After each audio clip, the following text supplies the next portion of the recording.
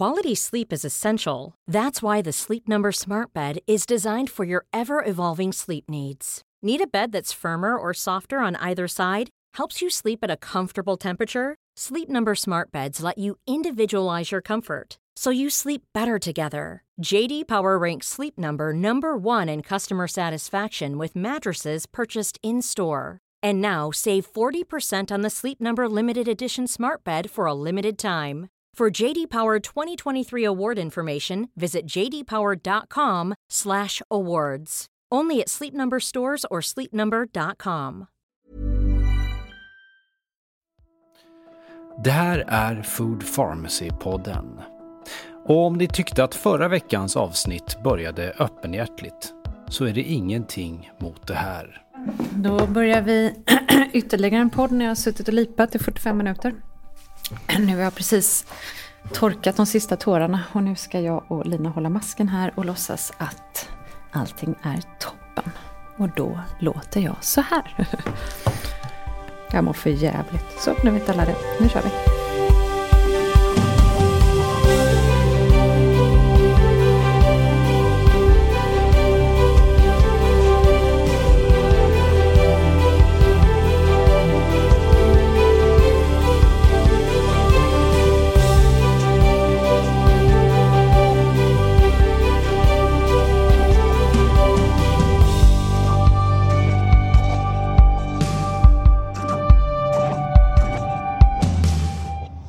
Fast man kan ju må för jävligt och bra samtidigt. Ja, det var ju... Nej, men det kan man ju. Alltså ja. Så här, så många dimensioner har jag ändå livet. Jag kommer ihåg när mamma gick bort. Mm.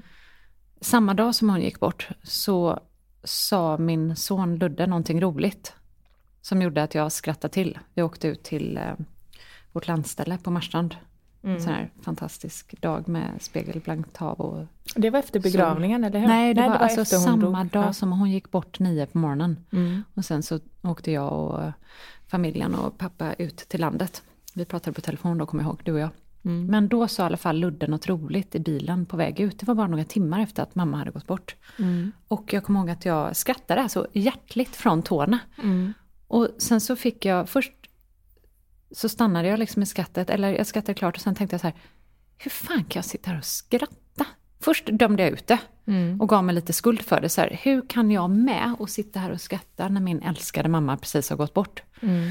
Och sen tänkte jag också så här, men ändå fascinerande att jag överhuvudtaget kan tycka att något är roligt när man går igenom sin största sorg hittills.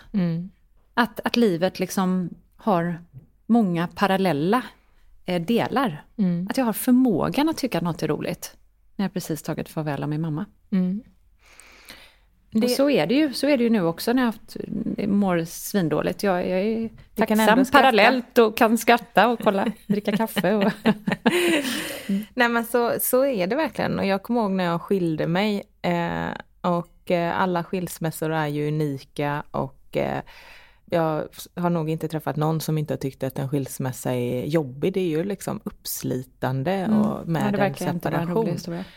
Och i liksom det mörkaste så gick vi ändå där och skrattade väldigt mycket. Det gjorde vi. Eller hur? Det var mycket gråt, men det var också mycket skratt när man bara bryter ihop och liksom... Nej, men Lina, jag tänker ofta på det när jag går på Nybrogatan. Alla de olika små trapporna och de olika trappuppgångarna.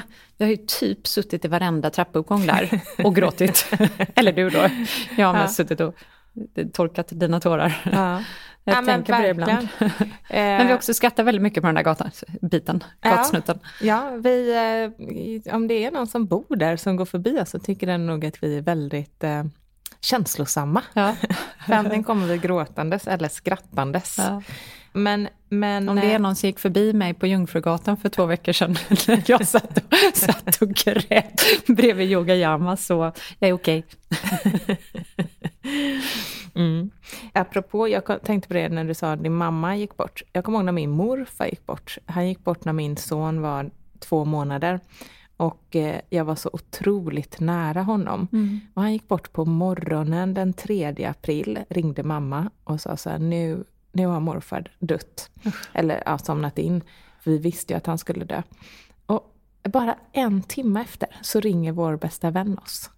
röntgen och bara, jag har fått en son. Nej. Ja, men alltså jag börjar gråta varje gång jag tänker på det, för det är så stort, fattar du? Han gick bort en timme efter, ringer hon. Och berättar att Olle hade fötts. Alltså det var så stort i min värld. Gud. Och den glädjen jag kände då, trots att morfar precis hade gått bort, det var ju jättefin. Ja, men då är vi tillbaka på det där att livet pågår hela tiden. Och vad är tid liksom?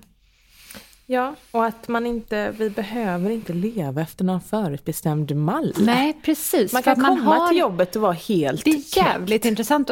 Och faktiskt också när det kommer till sorg så är det som att det finns ofta en förväntning inför något sorgligt. Till exempel att en nära anhörig går bort. Så finns det ju väldigt mycket förväntningar på hur en sorg ska te sig. Ja. Och hur man förväntas reagera, i vilka skeden och steg det ska ske och så vidare. Och sen upplever man det och så märker man att det var inte alls som jag hade tänkt mig. Det var som något annat och man får bara låta den processen liksom pågå. Jag tror att jag har gråtit mer över att en av våra bästa vänner har blivit föräldralös, att båda hennes föräldrar har gått bort, än vad hon har gjort själv. Och det är inte att jag är mer ledsen, utan det är ju att vi sörjer på olika sätt. Jag är den första som gråter så fort jag kommer in i en kyrka. Vare sig det är bröllop, begravning. Hon vet i och för sig att hon skulle behöva gråta lite mer. Ja, det är därför vi har skickat henne till April. Ja. Vår terapeut.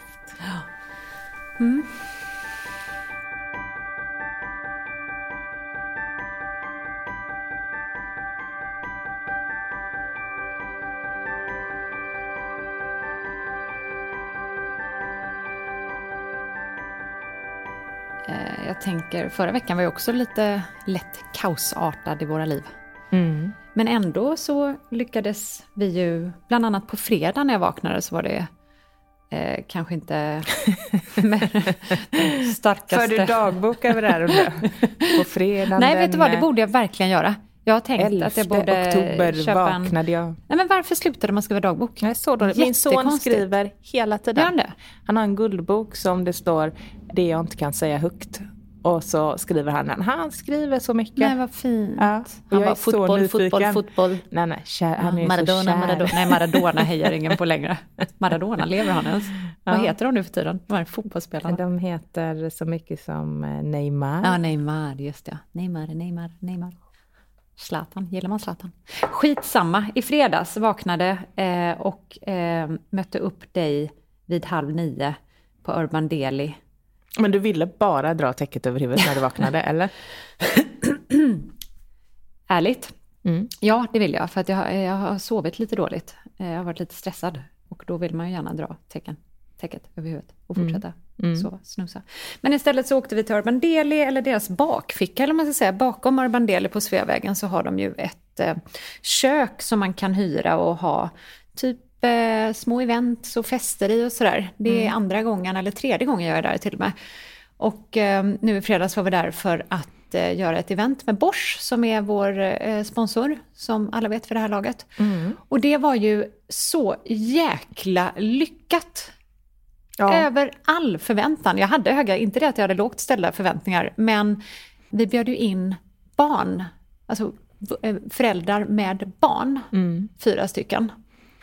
Och det var ju så jäkla roligt. Och så höll vi ett litet föredrag för barn och föräldrar samtidigt. Ja, exakt. Väldigt intressant nivå får man lägga sig på då. För att man ska ju inte tråka ut någon av parterna. Barnen ska hänga med, förstå, samtidigt som föräldrarna ska liksom lära sig något nytt och sådär. Och sen så skulle vi då, alla fick varsin uppgift, eller de skulle laga, någon grupp skulle laga mellanmål, någon skulle laga kvällsmål och någon skulle laga frukost i då näringsägarens tecken, eller hur? Vad sa du? Ja, dels i näringsägarens tecken, men också laga detta då i en Bosch-mixer. Sjukt kul. Ja, men det var det verkligen. Och det är så fantastiskt att prata med barn. För de hajar så snabbt. Ja, verkligen. Och vill bara föreläsa för barn i framtiden. Ja, och sen när de här barnen skulle experimentera och ta fram olika mellanmål och frukostar.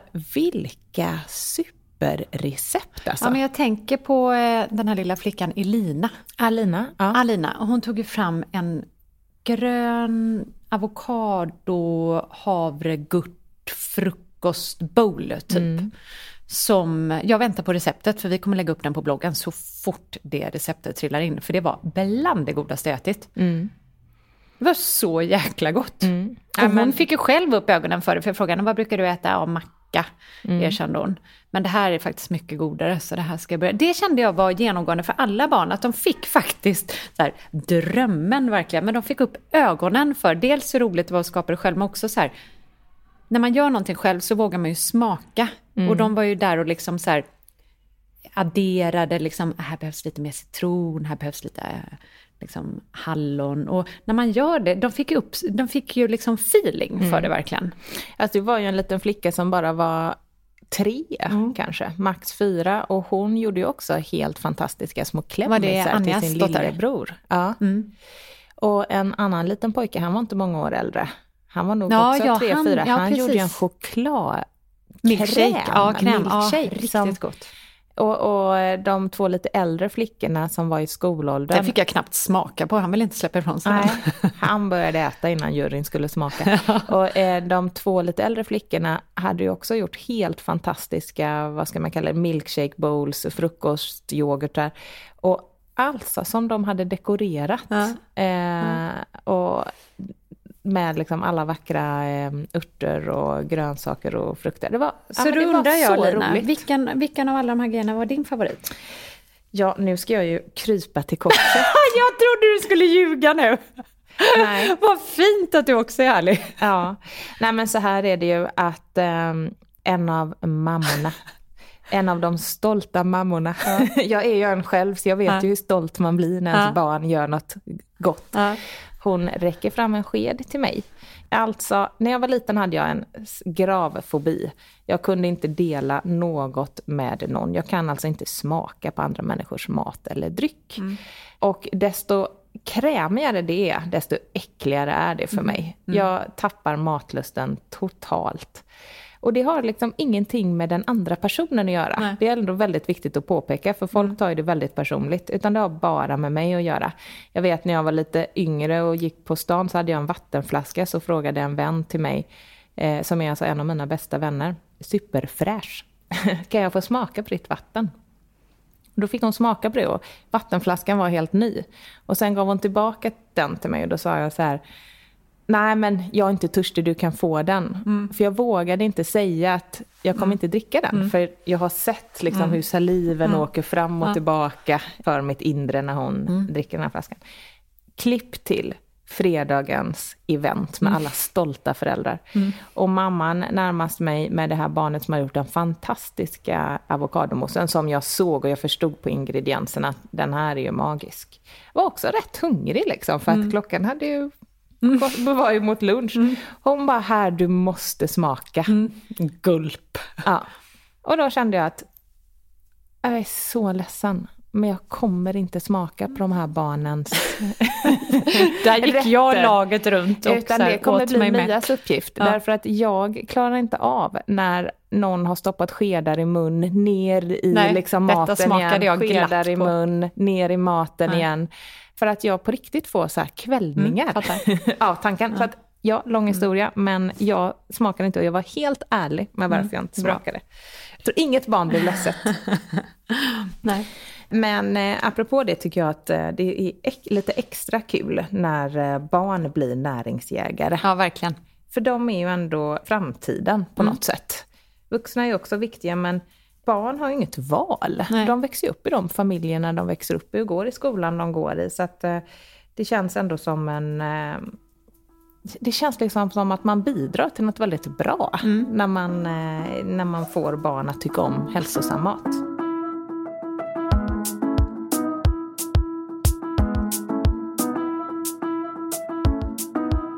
Ja, men apropå barn då så pratar vi ju ofta om barn och mat och skolmat och sådär.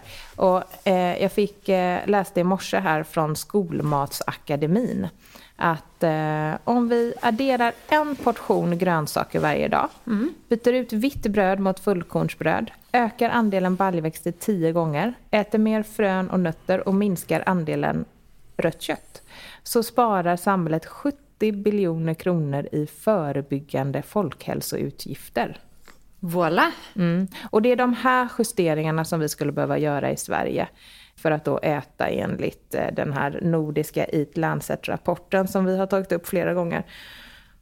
Och då känner man så här, det här är ju så lätt, så otroligt små justeringar det rör sig om ändå, men kan spara så väldigt mycket pengar.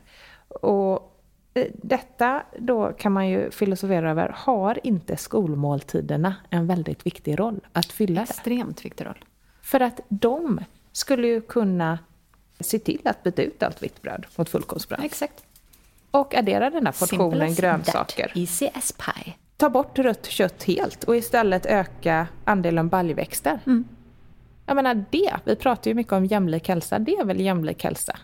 Att få det via skolan, helt fantastiskt. Verkligen. De är väldigt grymma, de här Skolmatsakademin. Och om ni vill veta mer om Skolmatsakademin och deras fantastiska arbete så tycker jag att ni ska gå in och lyssna på avsnitt 94 i vilket jag intervjuar Lina Andersson Fast och Julia Hansson från just Skolmatsakademin.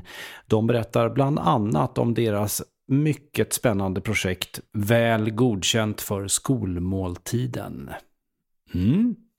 Och allt det du har berättat nu är ju, precis som du säger, jättebra Lina. Men samtidigt känner jag ju att man behöver ju inte vänta på att skolan ska göra någonting. Absolut inte. Utan man kan ju från och med 25 oktober, det vill säga om 2 dagar, så kan man ju gå in eller bli medlem. Eller man kan bli medlem redan nu. Det var jättedåligt presenterat det här. För blir man medlem före den 25 oktober så får man dessutom rabatt. Medlem i vad? Rabatt. Medlem i vår nya medlemssajt. Och det här är alltså reklam måste vi nog säga. Därför att vi gör reklam nu för vår nya medlemssajt. För den 25 oktober så släpper vi ju vår nya medlemsfunktion då på foodpharmacy.se. Ja. Och det innebär, detta är reklam för den här medlemssajten och det här har vi nämnt tidigare men jag tar det igen. Det innebär att vi då lanserar en låst sida med en digital näringsjägarkompass. Alltså samma kompass som man hittar i näringsjägaren, men den här är digital. Och dessutom utöver det så kommer det lite skräddarsydda veckomenyer, ett chattforum, lite exklusiva erbjudanden och rabatter och sådär. Men den digitala kompassen är vi då lite extra stolta över i dagsläget, eller hur? Ja! Eftersom den då säkerställer, förutsatt att man använder den då, att man får i sig massa näring och fibrer varje dag. Och i den här kompassen så kan man sätta upp sina egna individuella mål och sen kan man logga vad man äter varje dag genom att klicka i de här olika cirklarna. Och tillbaka får man inte bara energi och pigghet utan man får dessutom från de här medlemssidorna daglig pepp, individuell feedback och lättöverskådlig statistik över sin näringsjakt. Och jag gillar att jämföra det lite med en PT, som att man skaffar en PT fast i näringsjakt. En digital PT. En digital PT, ja. Precis. Älskar digitala PTs. Ja, men det gör jag med. För det är ju så jag har haft. Jag har ju haft digitala PTs i flera år. Har jag haft en träningsapp och varvat några olika träningsappar. Funkar skitbra för mig. Eftersom jag inte har haft tid att gå till gymmet och haft lite dålig, liksom så här, vad heter det när man är dålig... Karaktär? Ja, haft lite dålig karaktär. Då har den här PT:n varit precis det där lilla extra som har puttat mig över kanten. Så tänker jag att den här digitala näringsjägarkompassen kommer funka. Och vi kommer finnas där inne och hålla er i handen. Ja, det kommer vi. Och så långt allting. Jättekul. Men anledningen till att vi tagit fram den här näringsjägarkompassen från allra första början är ju lite... Ja, det finns ju en lite allvarlig anledning till det. Och det är ju helt enkelt att det inte står så bra till med vår folkhälsa som man kanske skulle kunna tro. Och jag har sagt det tidigare att för 3 år sedan, 2016, så passerades en magisk gräns i Sverige då över halva befolkningen räknades som överviktiga eller feta. Och enligt Livsmedelsverket så orsakar ohälsosam mat flest sjukdomar i Sverige. Ja, där måste jag flika in 25% av svenska befolkningen, alltså 1 av 4 idag i Sverige, riskerar att dö för tidigt av just ohälsosamma matvanor. Det är liksom, jag tror inte på det själv varje gång, trots att jag skrivit det flera gånger, sagt det, så det är så här. Och det är skrämmande siffror, och jag tänker på, för när vi tar upp fetma så är det så otroligt viktigt att understryka att det här handlar inte om kosmetika. Det här handlar inte om att vara smal och snygg alla 80-talet. Det här handlar om att fetma är vår nya folksjukdom i världen.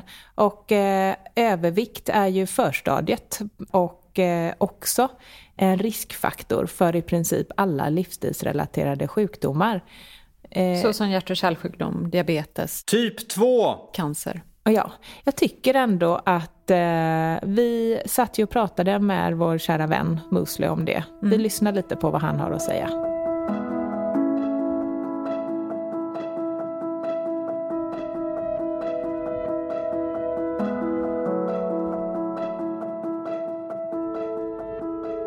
The thing I would say is the reason I encourage people to get down to what I would describe as a healthy weight is because the opposite is being an unhealthy weight. And it is a fantasy to believe that you can be obese or hugely overweight and not suffer the consequences. There are some people, very, very few, who can get away with being significantly overweight. But even they are likely to develop arthritis in their joints. We know that being obese is linked to a massively increased risk of diabetes, dementia, breast cancer, you name it. The list is long. And then the question is, can you do anything about it? And I think the evidence is very strong that you can. That actually, if you do the right sort of a diet, people can lose the weight and keep it off. So I was talking to Professor Susan Jebb at Oxford University, who is a passionate advocate of the right sort of diets. She is one of the world's foremost specialists in weight loss. And she said the tragedy is that we know how to help people lose weight and keep it off. But this information is not shared by doctors, and it certainly isn't available to the wider public. Why not, do you think? Because people stick to old traditional ideas. So, for example, one of the central ideas at the heart of my book is something that I'm sure most Swedish dietitians will throw up their arms and say, this is terrible. And that is the idea of going for rapid weight loss. Now, rapid weight loss, we've been told endlessly you should lose weight slowly and steadily. That is not what the weight loss specialists say. That is not what the research shows. But nonetheless, there is a sort of huge block, if you like. And there are some brilliant dietitians out there, and there are some who just frankly, utterly refuse to look at the evidence. So my wife is a GP. She's a doctor. She encounters a lot of opposition, not from fellow doctors, not from patients, but largely from dietitians who tell her that what she's doing is wrong. And she says, but I'm getting people off insulin, I'm getting them off all sorts of drugs. And they say, oh, but this is dangerous. She points at massive studies that have been done in the UK, Australia and the US, and they just don't read the stuff. They have this idea, low-fat diet, eat lots of small meals across the day, slow and steady, and it's just all garbage. And that gets me really quite cross. And if people are going to argue studies with me, I am very happy to do that. I'm very happy to engage at that level. But just people telling me that this is wrong because I'm a dietitian and therefore that means I know what I'm talking about and you don't know, that really, I find that difficult. But to be honest, it doesn't happen a lot. I get a lot of great people, dietitians or whatever, who say this is really interesting and have you thought about that? And so most of my interactions have been unbelievably positive, I can say. Good. And that is fabulous. And Claire says, as a doctor, she expected more opposition from her colleagues, but actually they want to learn more. So she goes and gives talks, a lot of talks to doctors. And I think there is a mood now which basically goes, particularly amongst patients, we don't just want to take more and more medication. The belief has always been patients won't do it. Patients can't be bothered to lose weight. They won't stick to it. They would much rather take pills. So let's not do anything about it. And in the UK, my wife sees patients who no one's bothered to talk to them about it. No one's bothered to weigh them. Professor Jebb says that the number one thing a doctor should do is get the patient to stand on the scales. before they even come into the thing. And it's like it was with smoking before. If you came to a doctor and you had a problem, the first question they asked was if you were a smoker or not. And if you were, they always said, then you should stop smoking. Now the smoke rate has gone down tremendously in Sweden, but it should be the same with weight. Absolutely. And the studies show that doctors don't like talking about weight with their patients because they assume they would be embarrassed. Yes. But the reality is that 95% of patients in surveys say they are very happy to talk about weight. The reason they don't is because the doctor doesn't bring it up, or because the doctor is overweight and fat themselves, so they don't trust them, or because they don't think the doctor has anything useful to tell them. Okay. And those may all well be very valid criticisms. Yeah. But in a way, we got to get it out there. And I completely sympathise with the view which says that fat shaming is terrible and the obsessing about weight can be counterproductive. Unfortunately, it is a physical fact, if you like. We did not evolve to be carrying around as much weight as we do, as much fat. We talk about weight, we really mean fat. And it is the fat which is, it doesn't just sit there passively. It produces these inflammatory signals and things like that. So, I completely sympathise with the point of view which says, there's a toxic, view about diets out there and that too many terrible diets are being promoted. But that doesn't mean that all weight loss strategies are complete and utter waste of time. Nor is it true. There are lots of made-up statistics. One of my favourite made-up ones is that 95% of diets fail. 95% of bad diets fail, but there is a plethora of data which shows you that if you go on a good diet, that can lead to sustained weight loss and improvements in your health decades later. So there is a counsel of despair, which basically goes, our patients are all fat and stupid, therefore why bother spending any time talking to them when we can give them pills? Plus, it is a lot easier to give them pills. So if you are an GP in the UK and you have 8 minutes for consultation, it is much, much easier to give somebody an antidepressant or give them metformin or some other drug than to actually deal with the underlying condition, because that is going to take longer. Now when we get more and more...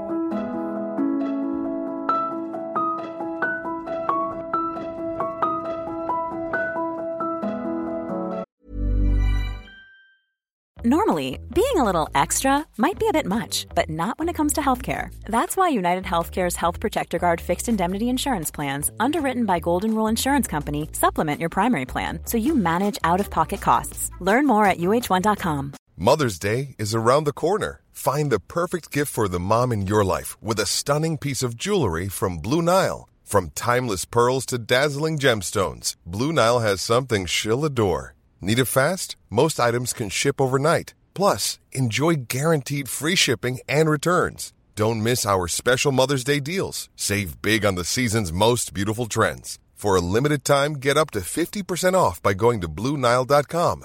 That's BlueNile.com.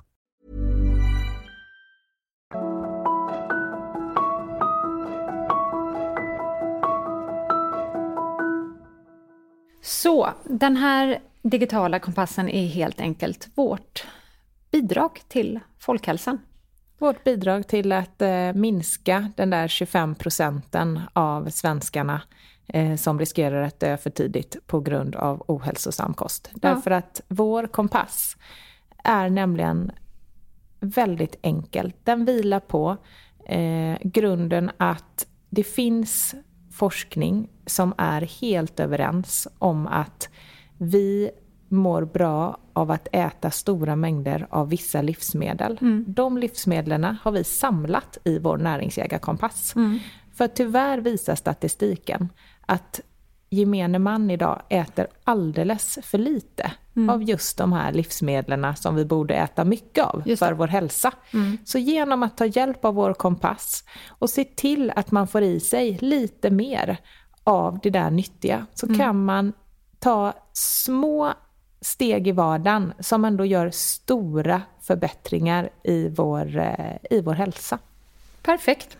Så nu hoppas vi att så många som möjligt vill haka på vårt jaktlag. Ja, och en väldigt bra bieffekt av det här är ju att jag tycker att när man öka sitt intag av frukt och grönt och nötter och frön och sådär, så minskar ju sötsuget automatiskt. Därför att man får ju ett mycket mer stabilt blodsocker. Och det gör att man inte går och känner ett sug hela tiden, vilket är en fantastisk känsla, eftersom att jag har gått och känt sug hela mitt liv, som jag har sagt 100 gånger. För jag menar, idag så är det ju så att ingen generation barn har ätit så mycket socker som dagens barn. Nej. Och söt skräpmat ställer till det allt från tarmflora, lever och hjärna. Och det bästa med maten i näringsjägarkompassen är ju att den är så fiberrik. Och fiber är ju mat till våra goda bakterier i tarmen. Och idag är ju ett stort problem att vi äter alldeles för lite fibrer. Och fibrer har ju i studie efter studie kopplats till en bättre hälsa och faktiskt ett längre och friskare liv. Yes. Det finns ju också dåliga bakterier. Vad kallar vi dem? Våra Darth Vaders. Det finns. Och nu så ska jag berätta om en dålig bakterie, tänkte jag. Det blir en cliffhanger på den, för innan dess så ska jag ställa en fråga till dig som lyssnar. När jag säger mandeldryck, vad tänker du på då? Ja, jag hoppas på en smarrig guldlatte med gurkmeja och ingefära, eller kanske på genvägen till världens godaste och enklaste frukost. Hör här. Chia-pudding med snickerdudelsmak. Chiafrön, Kung Markattas mandeldryck på rostade mandlar och kanel, som sedan toppas med bär, växtbaserad yoghurt och nötsmör.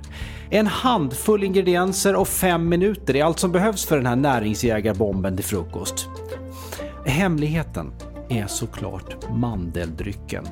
Kung Markattas mandeldryck är gjord på varsamt rostade mandlar som dessutom är kravmärkt odlade. Självklart innehåller den heller inte någon extra sötning. Hela receptet finns på kungmarkatta.se och den goda mandeldrycken, ja, den hittar du i närmaste välsorterade livsmedelsbutik. En riktig vardagsräddare!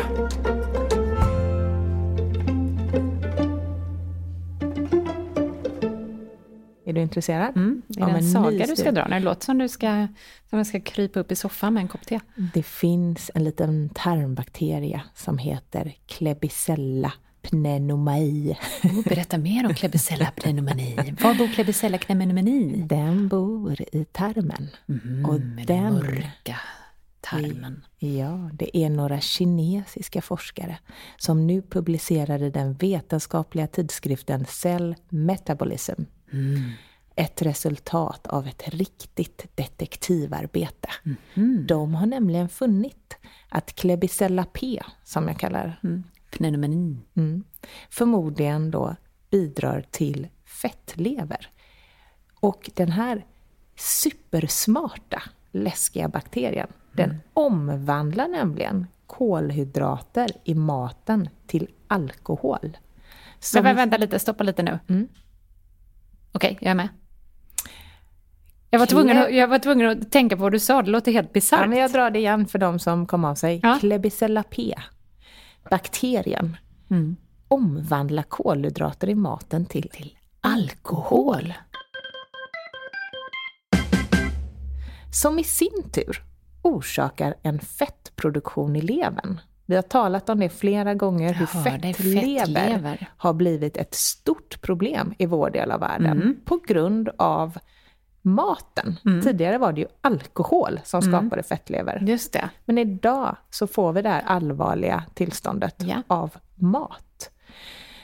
Och det här fyndet då som de kinesiska forskarna har upptäckt, det kan faktiskt bidra till att förklara varför en strikt låghydratskost. Ja, Lina snubblar lite på orden här. Hon menar såklart lågkolhydratskost. Leder till minskad fett i levern. Förstår.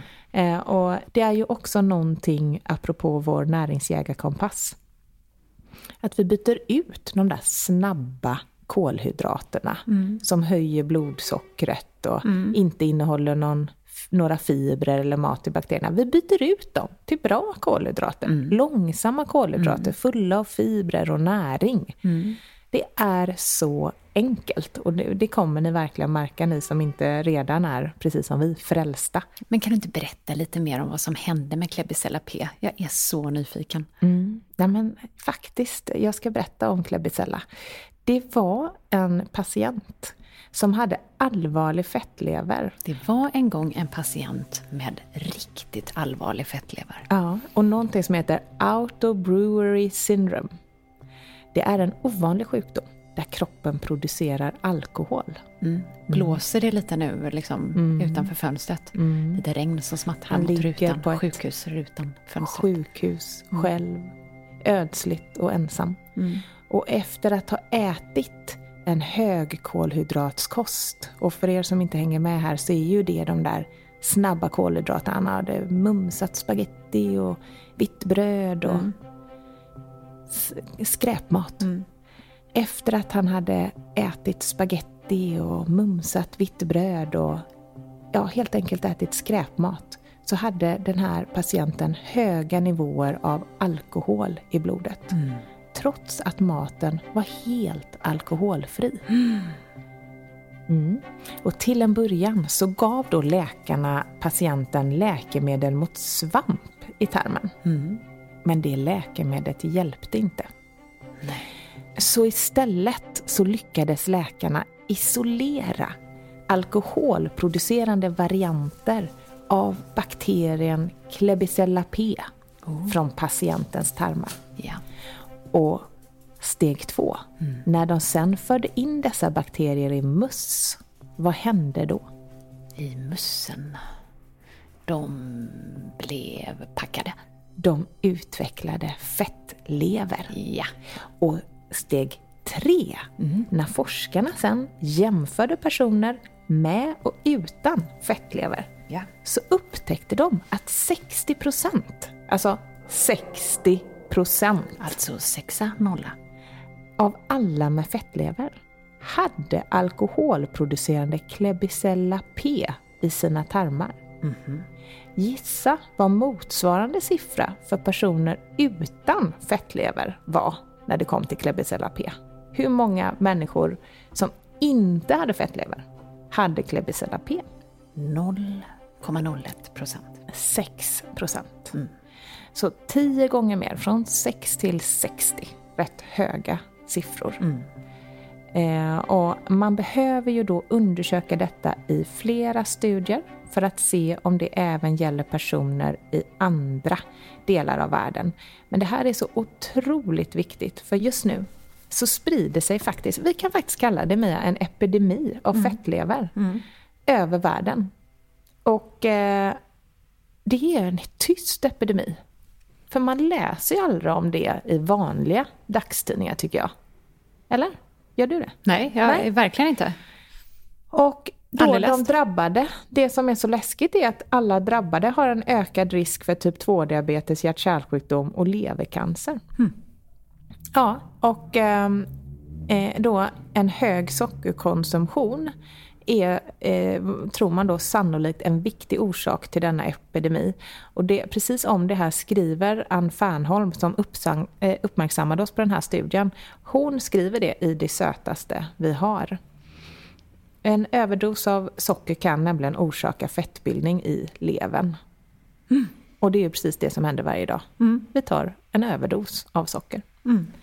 Så vad denna studie visar är att produktion av alkohol i tarmarna orsakade av en stor mängd kolhydrater i maten kanske också då bidrar till problemen.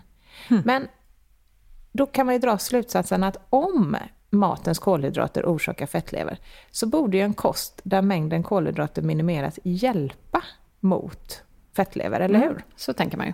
Ja, och så verkar det faktiskt vara. För förra året så visade en undersökning att en strikt lågkolhydratskost radikalt kan minska mängden fett inom loppet av några dagar i levern. Och bra. Ja, vi har ju flera gånger lyft Kostfonden. För er som inte känner till Kostfonden, spana in kostfonden.se. De har nämligen... Och lämna gärna ett litet bidrag. Ja. Man kan bidra med Det är så lite som 25 kronor tror jag. Och Kostfonden då, de har bidragit till en större studie där forskare testar effekten av både en strikt lågkolhydratskost och 5-2-fasta på patienter med fettlever. Och resultaten beräknas komma nästa år. Så vi följer upp nästa år helt enkelt. Spännande. Vet vi, då sätter vi det i kalendern. Ja. Perfekt. Och jag Har vi ingen idétorka i oktober nästa år då? Ja, men jag återkommer ju till det här gång efter gång. Att när vi började vår egna resa, Mia, med att lägga om maten. Ja. Då hoppade jag ju konsekvent över all information om GI, alltså snabba kolhydrater. Jag är ju då en person som har levt på snabba kolhydrater. Och haft ett blodsocker i liksom bananas, den galnaste berg- och dalbanan man kan tänka sig. Men jag avfärdade det eftersom att jag har haft väldigt svårt att gå upp i vikt. Så var det för mig en bantningsmetod. Du behövde inte bry dig om sånt. Nej, för jag bantade ju inte. Men sen när vi skulle skriva vår första bok och vi behövde verkligen liksom gräva ner oss i olika nycklar för hälsa. Då förstod jag att det absolut viktigaste jag kan göra för min hälsa, eller något, för jag gillar inte att välja ut en grej. Men jag ska säga att jag återkommer ofta till det. Är det något man ska försöka ha koll på, så är det sitt blodsocker. Därför att det är så otroligt viktig del och styr så många andra viktiga delar i vår kropp. Ja. Och sen dess så har jag verkligen tagit bort alla snabba kolhydrater och socker. Men vissa undantag ska läggas in, för vi är inga absolutister. Absolut, men jag jämför ju med ett liv när jag gick upp. Levde på det. Åt 2 rostisar, 3, 4, 5 kanske. För rostisar är ju luft, man kan äta hur mycket som helst. Och så fortsätter dagen i samma anda. Hur man tömde brödkorgen innan man åt lunchen. Ja, och lunchen bestod av pasta. Det där att jag har serverat så mycket bröd på svenska restauranger som man äter innan man äter maten. Man äter ju sig liksom mätt på brödet. Vad är det där? Det är helt omöjligt att motstå den där focaccian och olivolja och salt. Ja, men focaccia är ju på riktigt det godaste som finns. Ja, det är så gott. Och det är alltså ingenting man behöver utesluta forever and ever and ever. Man kan inte behöva äta det före maten bara. Det ska vara ett undantag istället för en regel. Och i mitt liv var det en regel och nu är det ett undantag. Fint så.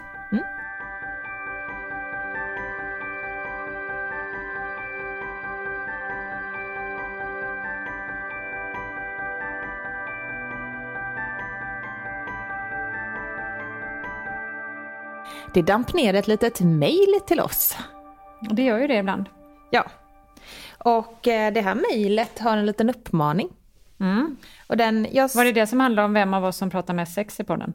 Nej, det var ju en fråga, någon som undrar vem som pratar mest sex. Och jag undrade vem det var. Jag är helt säker på att det var du. Är det? Ja. Okej, men jag har inte pratat sex på jättelänge. Nej, men då gör vi det nästa avsnitt. Saknar du det? Sex.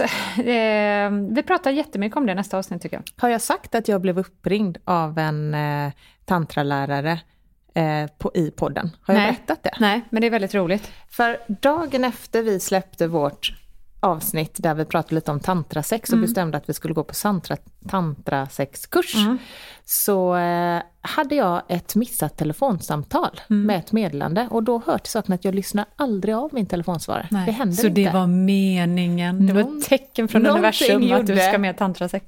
Att jag lyssnade av. Fattar. Och där var det en kvinna som sa: hej, mitt namn är Pip Pip och jag hörde att du vill ha lite hon sa: hej, mitt namn är Pip Pip.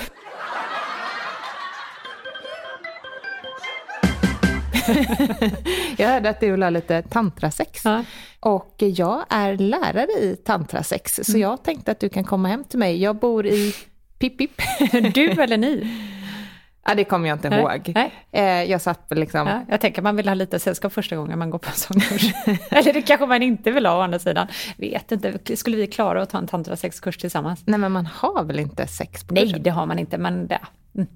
Kan jag få komma till punkt? Ja, för fan, kör. Ja, då säger den här Pip Pip att ring mig så ska jag hjälpa dig med det här tantrasexet. Och det här var en fredag. Hon bara: Hoppas du får lite skön sex i helgen också. Hej då! Vad härligt. Ja. Vi får så många härliga människor som hör av sig. Här är en till härlig person som faktiskt har skickat ett mejl. Ja. Hej, bra podd och allt sånt. Lyssnade knappt på avsnitt så ni är med mig minst 2 timmar om dagen numera. Wow. Men idag funderade jag på att sluta. Nej, varför? För ni smaskar och äter så mycket i podden. Jaha, okej. Varför? Frågetecken. Och jag vet ju att det är jag. Ja, det är klart det är du. Det är du som snackar sex och jag gjorde smaskar. Det vid 2 tillfällen tror jag. Och då var den här stackars människan. Eller vad var det åt? Ja, den här stackars människan måste ha klickat in precis de 2 avsnitten den dagen. Ni förstör den härliga stämningen och lugnet. Jag håller med, det är jag svinäckligt. får av att lyssna på er. Ni kan väl äta semlan eller vad det nu är. Jag säger det. Innan eller efter. Smask och prat med mat i munnen. Nej, är helt topp rätt. 1 värsta som finns. Ja, det är oartigt. Snart slutar jag att lyssna. Ja, jag med. Hoppas verkligen att det inte är mer smask i kommande 30 Annars avsnitt. kommer jag ska lyssna i kapp. Nej, fy fan, håller helt Kan ni med. förvarna mig då i så fall vilka avsnitt jag inte ska lyssna på? Ja, men verkligen. Blir bara irriterad och det förstör min egen tid. Jag med, när jag lyssnar på postgårdmiljö. Ledsen smiley. Ja. Hej hopp. Sebbe. Ja. Om du kan varna alla som liksom den här kära lyssnaren verkligen mår riktigt vidrigt av mitt smaskande. Lägg in det i det avsnittet. Lägg in här nu varning framför det när det avsnittet börjar och även här en varningsruta till alla som inte har lyssnat i kapp. Som man gör i film. Alltså det här reportaget kommer att innehålla stötande bilder till exempel. Provocerande bilder. Det här avsnittet kommer innehålla ett och annat smask. Mycket smask. Och är det inget för dig så håll dig borta. Och Lina, det här är ju minst lika illa som att folk har gått och dubbellippat i de här olika sakerna att du inte kunde ingå i juryn. Fatta vad du har utsatt henne för om hon tycker det är jobbigt. Jag står, vad heter hon? Nej, det vill jag inte säga. Jag står 100% på hennes sida. Ja, men jag med. Jag ber så hemskt mycket om. Nej, men du vet, jag satt ju och tyckte du var äcklig redan när vi spelade in. Ja, det är så jävla äckligt med folk som smaskar. Alltså jag kryper till korset. Ber en bön, eller vad gör man? Man ber en bön. Jag ber alla om ursäkt. Ja.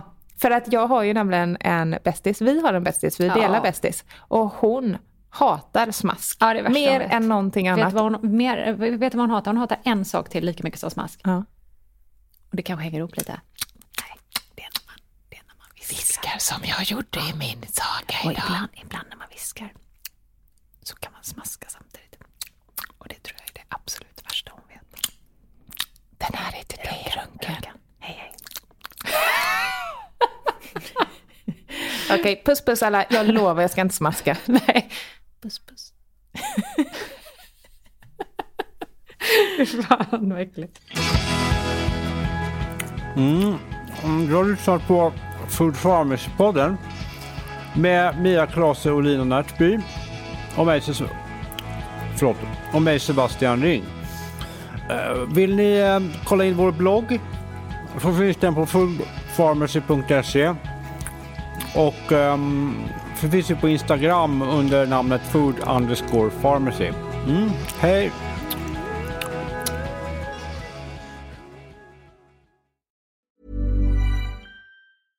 Want flexibility? Take yoga. Want flexibility with your health insurance? Check out United Healthcare Insurance Plans. Underwritten by Golden Rule Insurance Company, they offer flexible, budget-friendly medical, dental, and vision coverage that may be right for you. More at uh1.com.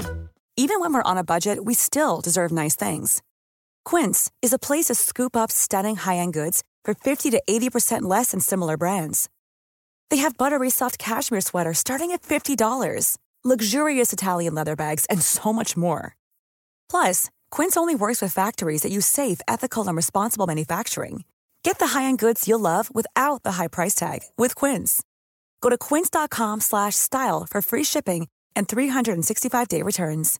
Imagine the softest sheets you've ever felt. Now imagine them getting even softer over time. That's what you'll feel with Boll & Branch's organic cotton sheets. In a recent customer survey, 96% replied that Boll & Branch sheets get softer with every wash. Start getting your best night's sleep in these sheets that get softer and softer for years to come. Try their sheets with a 30-night guarantee. Plus, get 15% off your first order at bollandbranch.com. Code BUTTERY. Exclusions apply. See site for details.